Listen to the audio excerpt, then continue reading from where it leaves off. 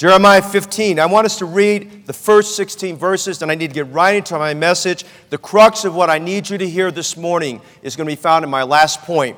Jeremiah 15, please listen very carefully. This is Jeremiah and God talking to each other. This is what a walk with God is all about. And I want you to catch a thought here that's a little bit different than perhaps what you would normally have as a chapel message, but something the Lord laid on my heart several days ago that I preached to our church, and I feel this is what God wants us to hear today at West Coast Baptist College. Verse 1, Then said the Lord unto me, Though Moses and Samuel stood before me, yet my mind could not be towards this people. Cast them out of my sight, and let them go forth. And it shall come to pass, if they say unto thee, Whither shall we go forth? Then thou shalt tell them, Thus saith the Lord, Such is for death to death, and such is for the sword to the sword, and such is for the famine to the famine, and such is for the captivity to the captivity.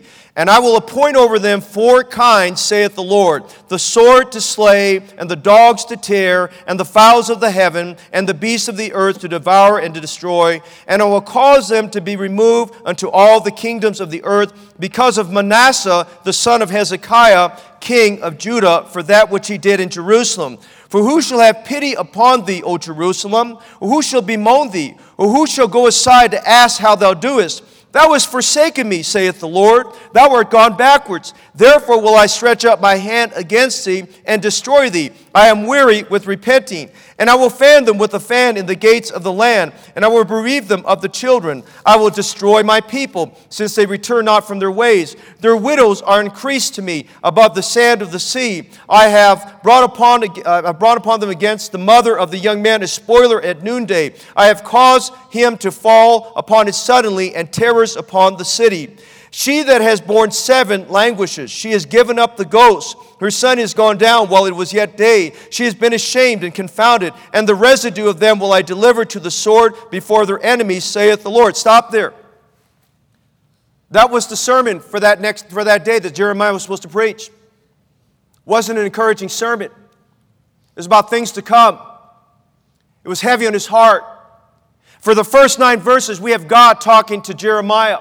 But you notice in verse 10, Jeremiah talking to God. Woe is me! My mother that has borne me, a man of strife and a man of contention to the whole earth. I have neither lent on usury, nor men have lent to me on usury. Yet every one of them doth curse me. You catch what's going on in Jeremiah's heart? He's in the blues. He's discouraged. And the Lord now speaks to him. The Lord said, Verily it shall be well with thy remnant. Verily I will cause the enemy to entreat thee well in the time of evil, in the time of affliction. Shall iron break the northern iron and the steel? Thy substance and thy treasures will I give to the spoil without price, and that for all thy sins, even in all thy borders. And I will make thee to pass with thine enemies into a land which thou knowest not. For a land is kindled in my anger, which shall burn upon you. Now Jeremiah is going to talk again. Would you catch this for a moment? This is a great prophet of God who's in a place of great discouragement. O Lord, thou knowest. Remember me and visit me and revenge me of my persecutors. Take me not away in thy long suffering. Know that for thy sake I have suffered rebuke. What do you do when you're in discouragement? Look at verse 16. Thy words were found, and I did eat them. And thy word was unto me the joy, rejoicing of my heart. For I'm called by thy name, O Lord God of hosts. Would you indulge me for just a minute? I want to preach to you a message for just a moment on the dismantling of discouragement. Everyone here, whether student, staff, preacher, faculty, man, woman, husband, wife, son, daughter, grandparent, beginning in the ministry, seasoned in the ministry. Everyone goes through discouragement. And the question comes down to, is discouragement going to dismantle you, or do you have the tools to dismantle discouragement? Our Father, this morning, thank you for a victorious week that you've given again to West Coast Baptist College. Thank you, Lord, for the leadership of this college. Thank you for the vision that was born out of the heart of Pastor Chappell for training laborers for the harvest. Thank you for the leadership team which has stayed by the stuff. My good friends like Dr. Getch and Dr. Rasmussen and many of the faculty members here. Thank you for missionaries who've come alongside of this great ministry who are serving here as faculty instructors. Thank you for students who are in the will of God by being in Bible college today and serving you and endeavoring and dreaming about what you'll do.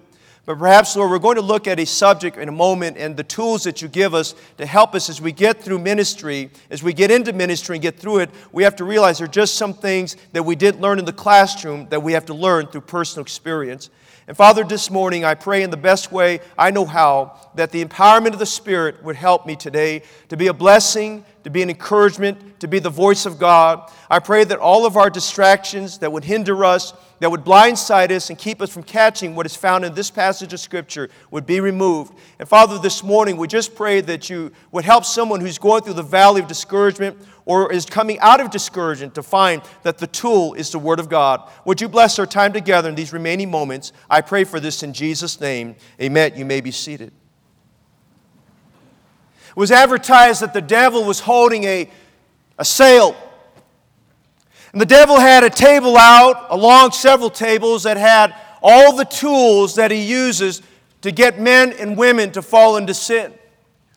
In those tables there were tools like hatred and envy and jealousy and bitterness and all of those kind of things there. And each one of them had a price tag on them. That anybody who came by as a passerby would grab one of those tools and say, this is what I'm going to pay the price for. But isolated by itself on one particular table was a tool that was very highly priced. In fact, it was the most expensive tool of all the tools that Satan had laid out on the table.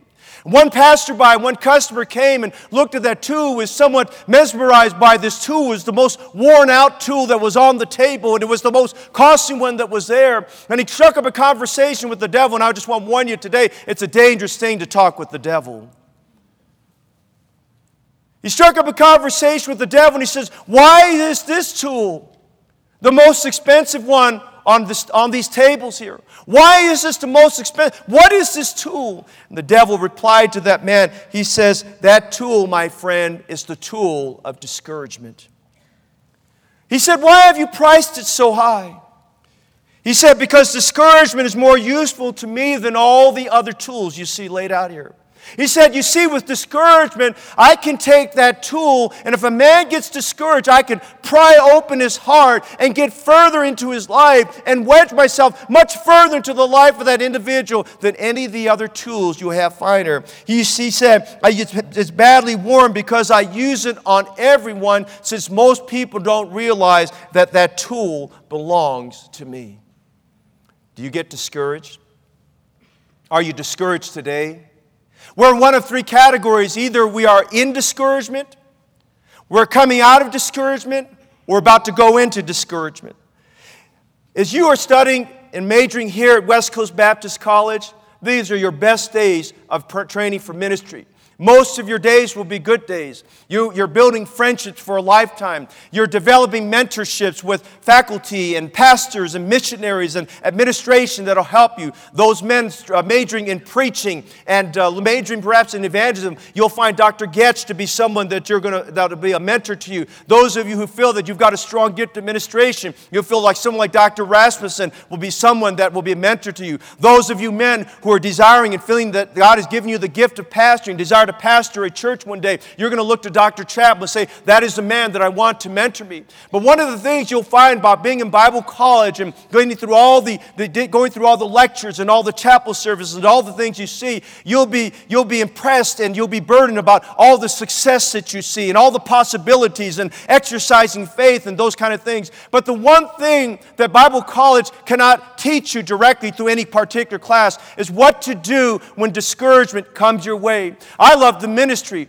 I'm thankful for the ministry. I'm thankful I get to serve God full time. Amen? I'm thankful I get to see souls saved. I'm thankful for the privilege of presenting the gospel message and watching men and women get saved. I'm thankful for the days when Catholics get saved and Buddhists get saved. And thank God we're trying to get the gospel to Muslims and Muslims getting saved. I'm thankful when people that don't speak English, I can work through a translator and give them the gospel message and that person gets saved. I'm thankful for the ministry as a place where men and women could be mentored and taught how to live for God and be victors in Jesus Christ. I love the privilege of being beside the bedside of someone who's languishing because of a disease, a sickness, and to give them hope that's found in Jesus Christ. I'm thankful to tell somebody that the God we serve is not an archaic God, and He's not a God that's irrelevant, but I want to tell you this morning that the God we serve is a God who's highly relevant. He's the God of all comfort, and He's the God of all love, and He's the God of all forgiveness, and He's the God who answers prayer, and He's the God of all grace, and He's the God of peace who bruises Satan under our feet even at this time. I remind you today, when we get alongside of someone who's down and discouraged and looking for hope, we can present them about a God who's real. But I'll tell you this morning, every one of us gets to this place where no matter how much we thrive in ministry, and no matter how many friends we have in ministry, and no matter how many prayers we see answered, and no matter how many souls we see saved, and baptisms that occur, and growth in our church,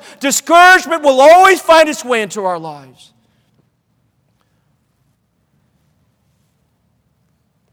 Discouragement will break you, or discouragement will build you. Discouragement will grieve you, or discouragement will grow you.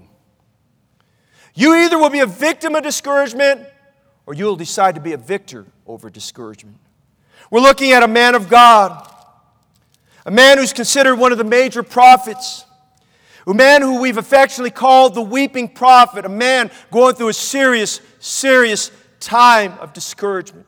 Would you notice with me some things about Jeremiah as we look at his life here in chapter 15 and some things that unfold and how God helps us through Jeremiah to find the solution, the answer, and the cure for this matter of discouragement. First of all, would you notice the reasons that we have discouragement? There are the manifold reasons. Discouragement doesn't come in any one particular way. There are manifold reasons and times that discouragement comes. Look at Jeremiah's life for just a moment. Notice in verse 10 some description he gives us about his discouragement. He says, "Woe is me." He's describing the grief that he's feeling. This is not the woe that you feel if you're on one of those major rides there at Great America or down there at Six Flags when you go, woo, when you go like that. That's not the kind of woe he's talking about. He's saying, "Woe is me." There's grief, there's sorrow in his heart. He's broken, he's weeping, he's crying. He said, "Woe is me." And he curses the day that he was born. He does that here, and he does that in chapter 20. He says, "My mother has borne me a man of contention and strife." He says, man, look at my life here, man. I've been brought into the scene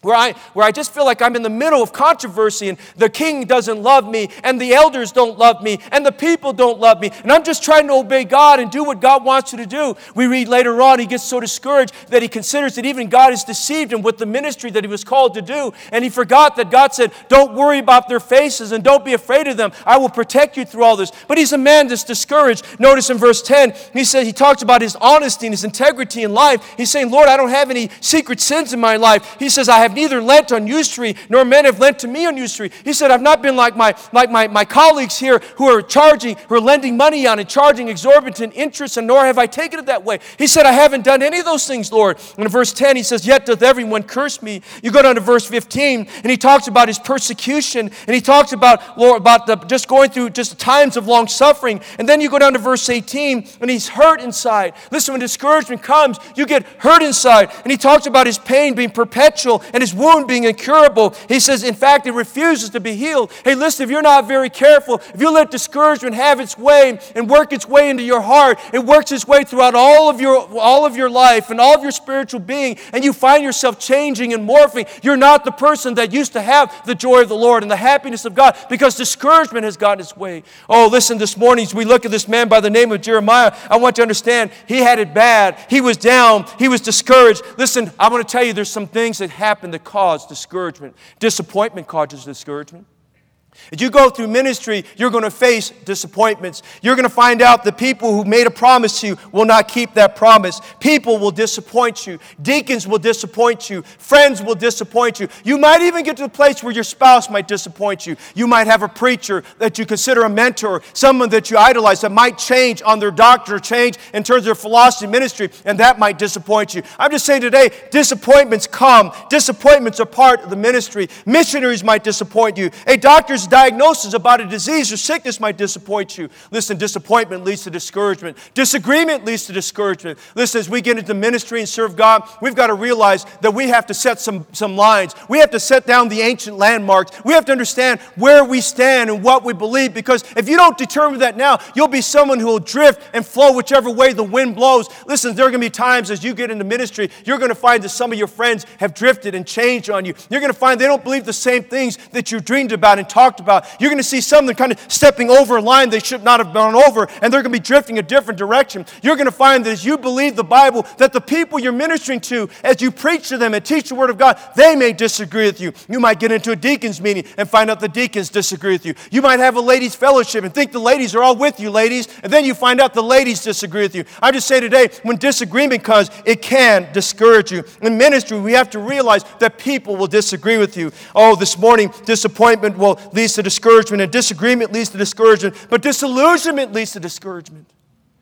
Here we find this prophet of God who's greatly disillusioned about being in the ministry. In fact, he got so discouraged. If you go to Jeremiah chapter 20, verse 9, he says, I will no more speak in his name. You'll get so discouraged, preacher, you might feel like you want to quit the ministry. You might start thinking about reading an ad in the newspaper somewhere and thinking about maybe I should pursue a career in real estate, or maybe I should go into insurance sales, or maybe I should do something else. He said, this matter of the ministry is just too discouraging for me. And Jeremiah was at that place where he said, I'm tired of preaching. I'm tired of my message. I'm disillusioned with people looking at me at the way they do and cursing me. And listen, as we read through the scriptures, we also find out here in verse 17 that he was lonely. Listen, discouragement will lead to loneliness. You feel like you're all by yourself. Your song that you sing is not Amazing Grace, how sweet the sound, but your song will be, nobody knows the troubles that I've seen.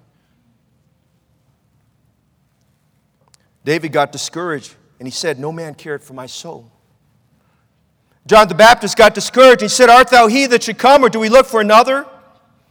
Gideon had an appearance from the Lord Jesus Christ, and he called him a mighty man of valor. He said, Gideon, you're the man. Listen, you've got my blessing upon your life and the anointing of God in your life. I want to use you. But Gideon was such a discouraged man. He said, oh, my Lord, if the Lord be with us, why then is all this befalling us? And where be all these miracles which our father told us, saying, did not the Lord bring us up from Egypt? But now the Lord has forsaken us and delivered us into the hand of the Midianites. Elijah, the great prophet of God, got discouraged. He said, it's enough, O Lord.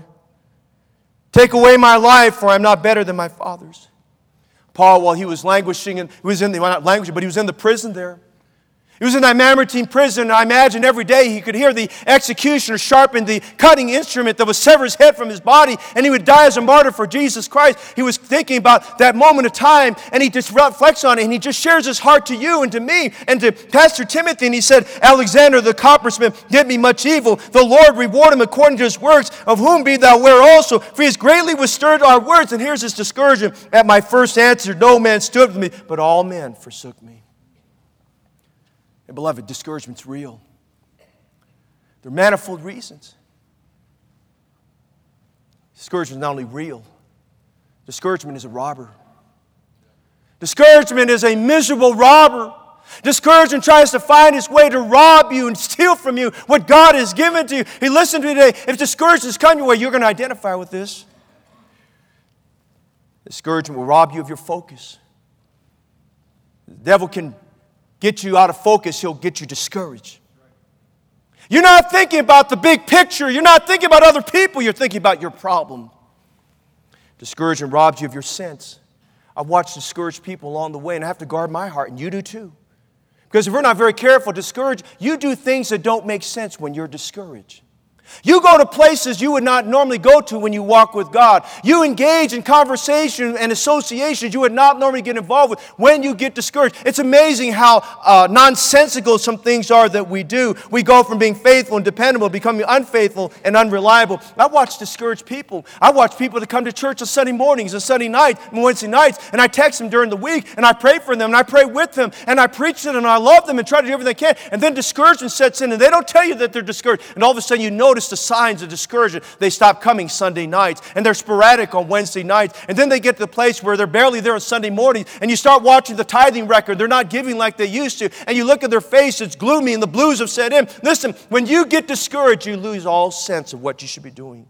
I remind you today, discouragement will take away your strength. Spurgeon said this, our anxiety does not empty tomorrow of its sorrows, but only empties today of its strength. Discouragement will rob your strength. Discouragement will take away your joy. Discouragement will rob you of your faith. Listen, instead of faith, fear sets in. You trust in yourself more than in God. You trust in your circumstances more than God. Listen, we get that place where we're no longer exercising faith. We're walking and living out of fear. If you're not very careful, discouragement will rob you of your kindness. You become a cynical person, a critical person. The first step to a critical spirit is a person who's discouraged. Discouragement will rob you of your productivity.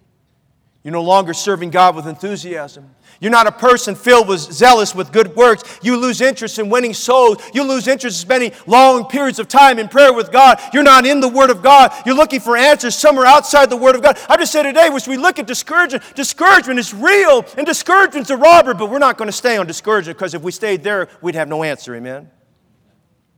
Because I want to tell you this morning that discouragement has a remedy.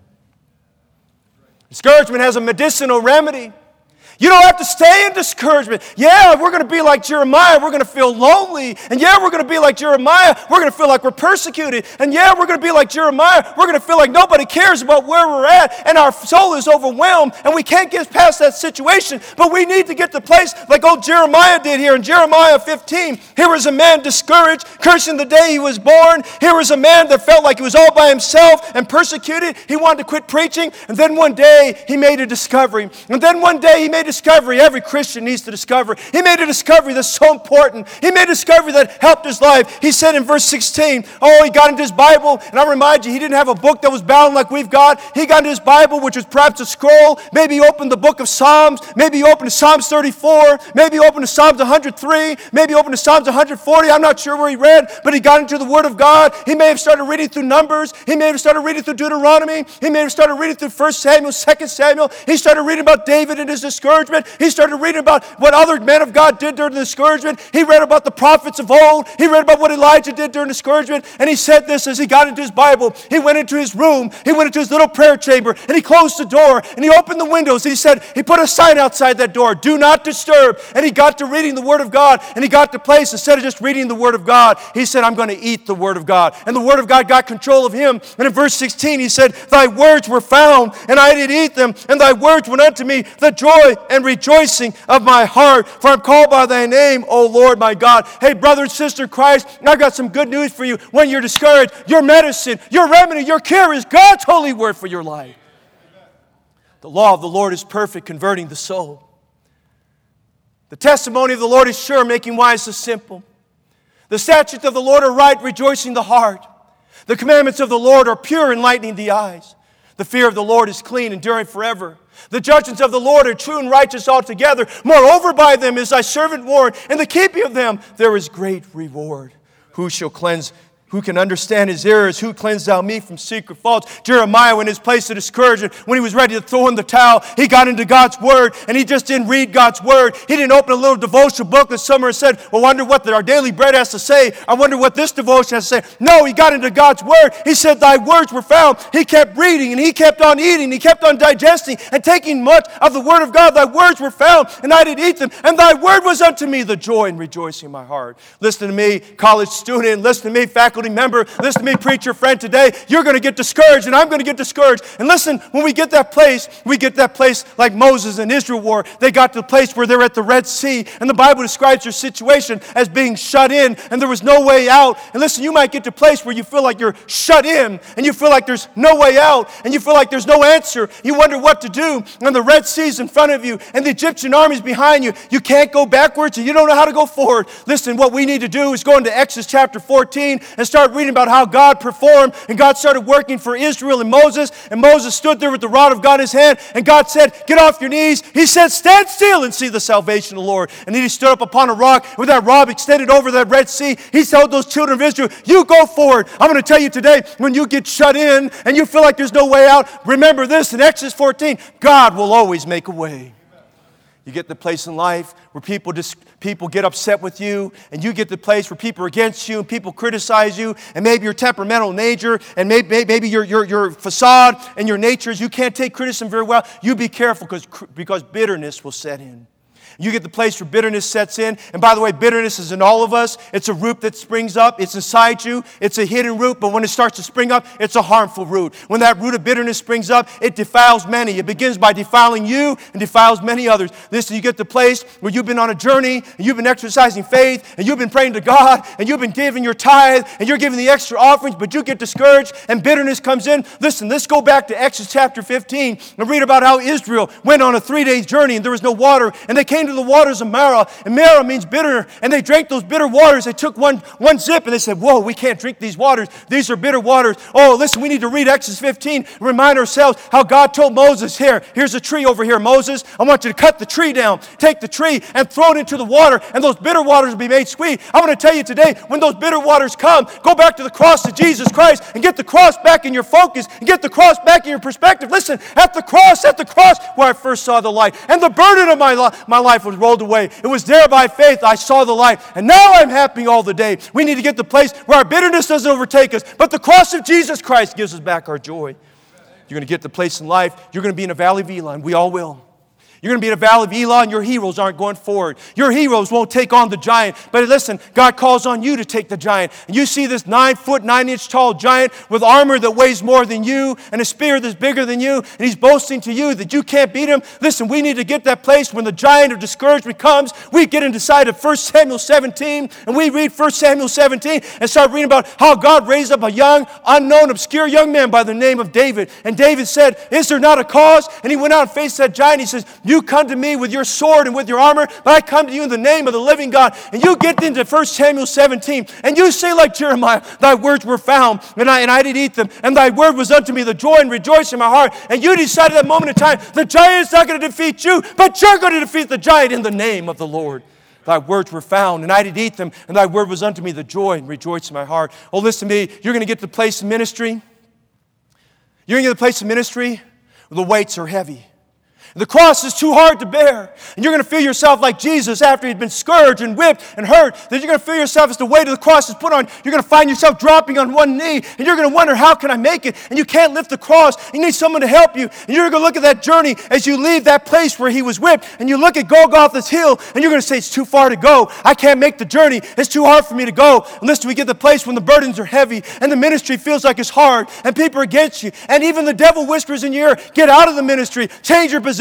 Don't have a Baptist position. Don't be a separated Christian. Don't be a so many Christian. You'll feel that weight when we get that place. Listen, today, we need to do like Jeremiah. We need to go over to Matthew chapter 27, and we need to go to Mark chapter 15, and we need to go to Luke chapter 22 and 23, and we need to get over to John chapter 19, and we need to read about our Savior, how he carried that cross, how he made it all the way. In spite of the darkness that covered the earth from 12 noon to 3 in the afternoon, we can see our Savior, that he went all the way. He endured the cross. Our mind today, you read those chapters and you get into Hebrews chapter 12 verses 1 to 3 and remind yourself, wherefore seeing we're compassed about with so great a cloud of witnesses, let us run with patience the race that is set before us, looking unto Jesus, the author and the finisher of our faith, who for the joy that was set before him endured the cross, despising the shame, and is now set down at the right hand of God. For consider him who endured such contradiction of sinners, lest ye be wearied and faint in your mind. I'm telling you today, when you get discouraged and you're down, look to Jesus. Look to Jesus. Look at that cross. Remind yourself, if Jesus could do it, I can do it in the glory of God.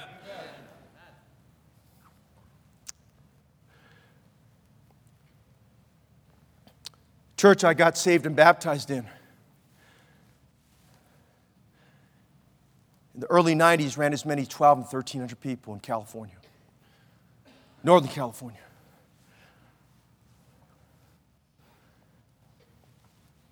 My pastor I got saved under disgraced himself and had to leave the ministry. The church was in upheaval at that time.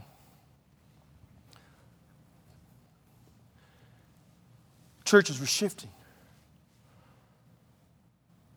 New Year's Eve was a deacon at that time. I sat with my deacon friends. I grew up with these men. I thought we believed the same things.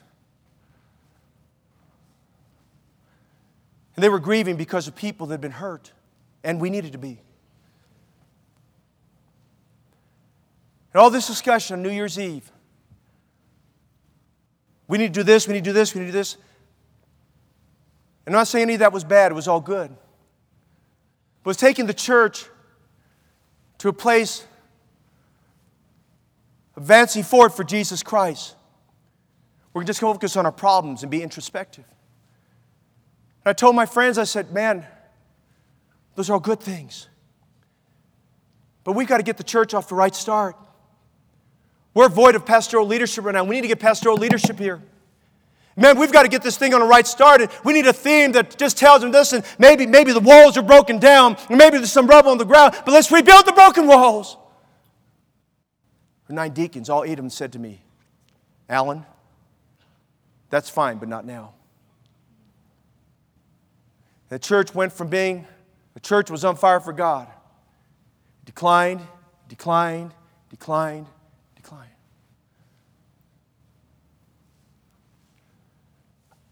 It changed its position. It changed major doctrines. It got onto the fads of the day. By the way, there's nothing new under the sun. Guys, you're looking for new ideas? You don't need a new idea. You need a fresh infusion of God's power. Amen. Throw away your Kellers and your Platts. Get Jesus. Amen. I'm in one of the hardest areas of all the United States of America. God's doing it there, not because of me. God's doing it because it's God. Amen. We're in a $6 million building program. We don't have the money, but God does.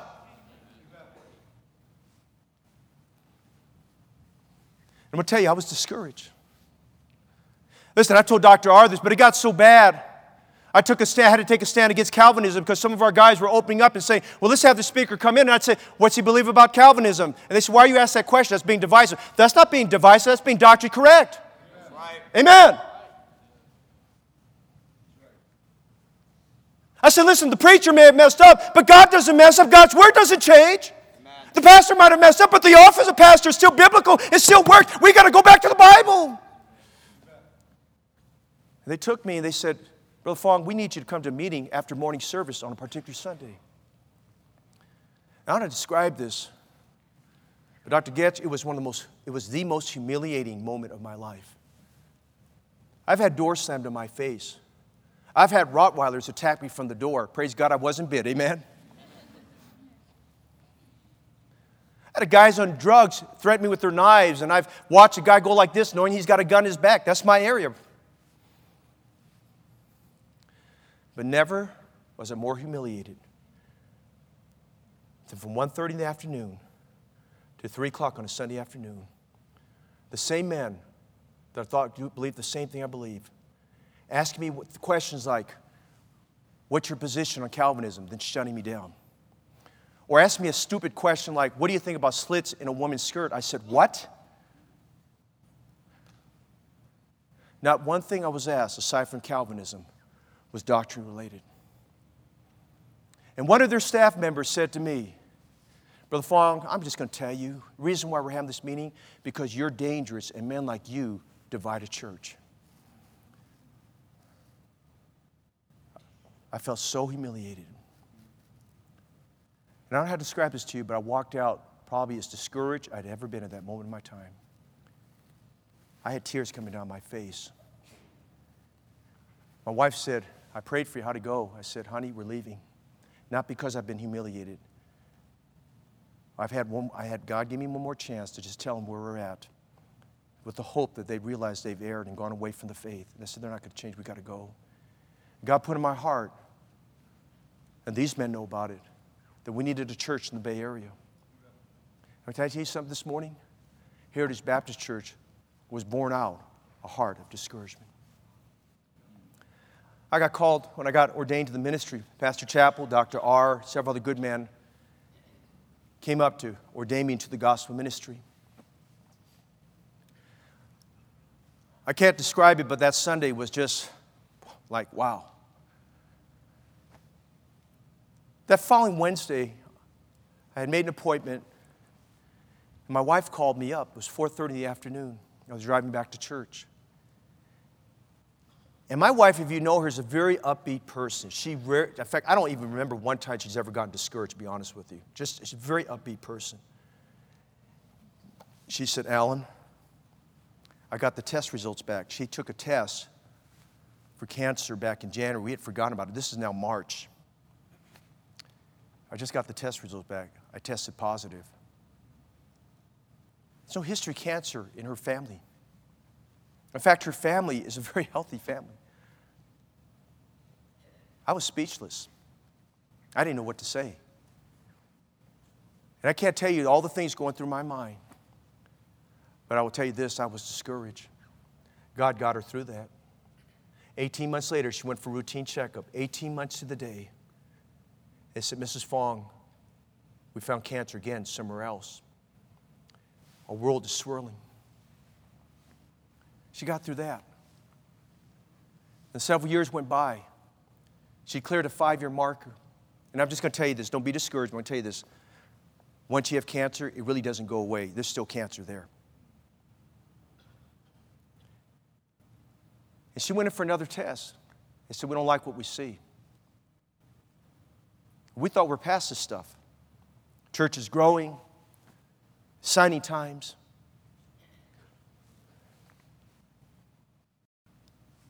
Mrs. Foggy, we found this. The day of her surgery, we're told to show up at 6. We got there 5:45. They had a delay that morning. So go wait in the waiting room. We got you checked out, did your test. We'll call you when we're ready to have you go in. We sat in the waiting area.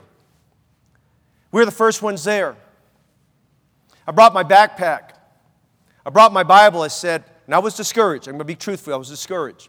But I was trusting God. I read my Bible and I started reading, of all things, the book of Jeremiah. This was my prayer. Lord, something here is here that you want me to get.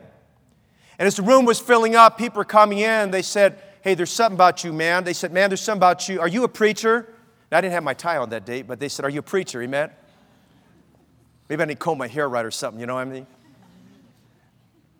Are you a preacher? Are you a pastor? I said, yes, sir. Yes, ma'am. They said, is that the Bible you're reading there? I said, yeah. They said, we figured you're a preacher because very few people read a Bible when they're in the waiting room. And while we're waiting for her to go in, we got to pray with lots of different people and read some scripture. Jeremiah said, thy words were found, and I did eat them, and thy word was unto me the joy and rejoicing in your heart. Listen, that day when we were there, I want you to go to Jeremiah chapter 17. What a great chapter. There's so many good things in chapter 17 about trusting God and believing the Lord. And I've read verse 7, blessed the man that trusts in the Lord, whose hope the Lord is. And that encouraged my soul. But I'm going to tell you what encouraged my soul that brought meaningfulness to what I just read in Jeremiah 15:16. I want you to look at verse 14. And I share this only with a few people, but I felt liberty today. The Holy Spirit spoke to me and said, you need to share this with the students and the faculty at West Coast Baptist College. Because I'm at the place in my life where I'm wanting, my wife is down that cancer valley once again. And I'm not sure how this is all going to turn out. And I didn't have a chance to talk to the cancer surgeon until after that surgery. And as I was reading it in my heart, heavy, wondering what's going on and why the delays, God gave me verse 14. Read it. Verse 14, chapter 17. Heal me, O Lord, and I shall be healed. The words were found, and I did eat them. They were the joy and rejoicing in my heart. You'll get discouraged. But get to God's word. Henry VIII died on January 8th, 1547. When he died, his 9-year-old son Edward was the heir to take the throne. And I don't know about you, man, I would not trust my life with a 9-year-old. Amen? I was preaching this the other night, and I looked at a family on the front row, and they had a 9-year-old son. I said, Daniel, how old are you? He said, 9. I said, Anthony, I would not trust my life with your son. Amen? 9 years old. The coronation day was set. And all the hype, and all the ceremonialism, and he's got his robe on, he's got his crown on. The 3 men of the kingdom came and presented 3 swords. They laid it out in front of him. Each one represented a segment of the kingdom that he ruled over. And 9-year-old Edward looked at those swords, and he was perturbed in his face, he was bothered in his heart. And they looked and said, Sire, what's wrong? He said, there's something wrong here. They said, what's wrong? We brought the swords. We're going through the ceremony. He said, no, you don't understand. There's a sword missing. There's a sword missing. They said, what sword is missing? He said, the Bible, the Word of God, is missing. And he said this, the Bible is the sword of the Spirit. To be preferred before these 3 swords. Without that sword, we are nothing. We have nothing. We have not power. From the Bible, we are what we are to this day. Under the Bible, the Word of God, we ought to live, to fight, to govern the people, and to assume all of our affairs. Thy words were found, and I did eat them. Thy words were unto me the joy, rejoicing in my heart. Warren Wiersbe said, the remedy for discouragement is the Word of God. When you feed your heart and mind with His truth, you regain your perspective and find renewed strength. Spurgeon said a Bible that's falling apart usually belongs to someone who isn't. On the East Coast, there was a high school. A student had committed suicide. Riveted the entire campus. They closed down school. They brought in grief counselors to help the student, especially those who were close to the student. Everyone was devastated.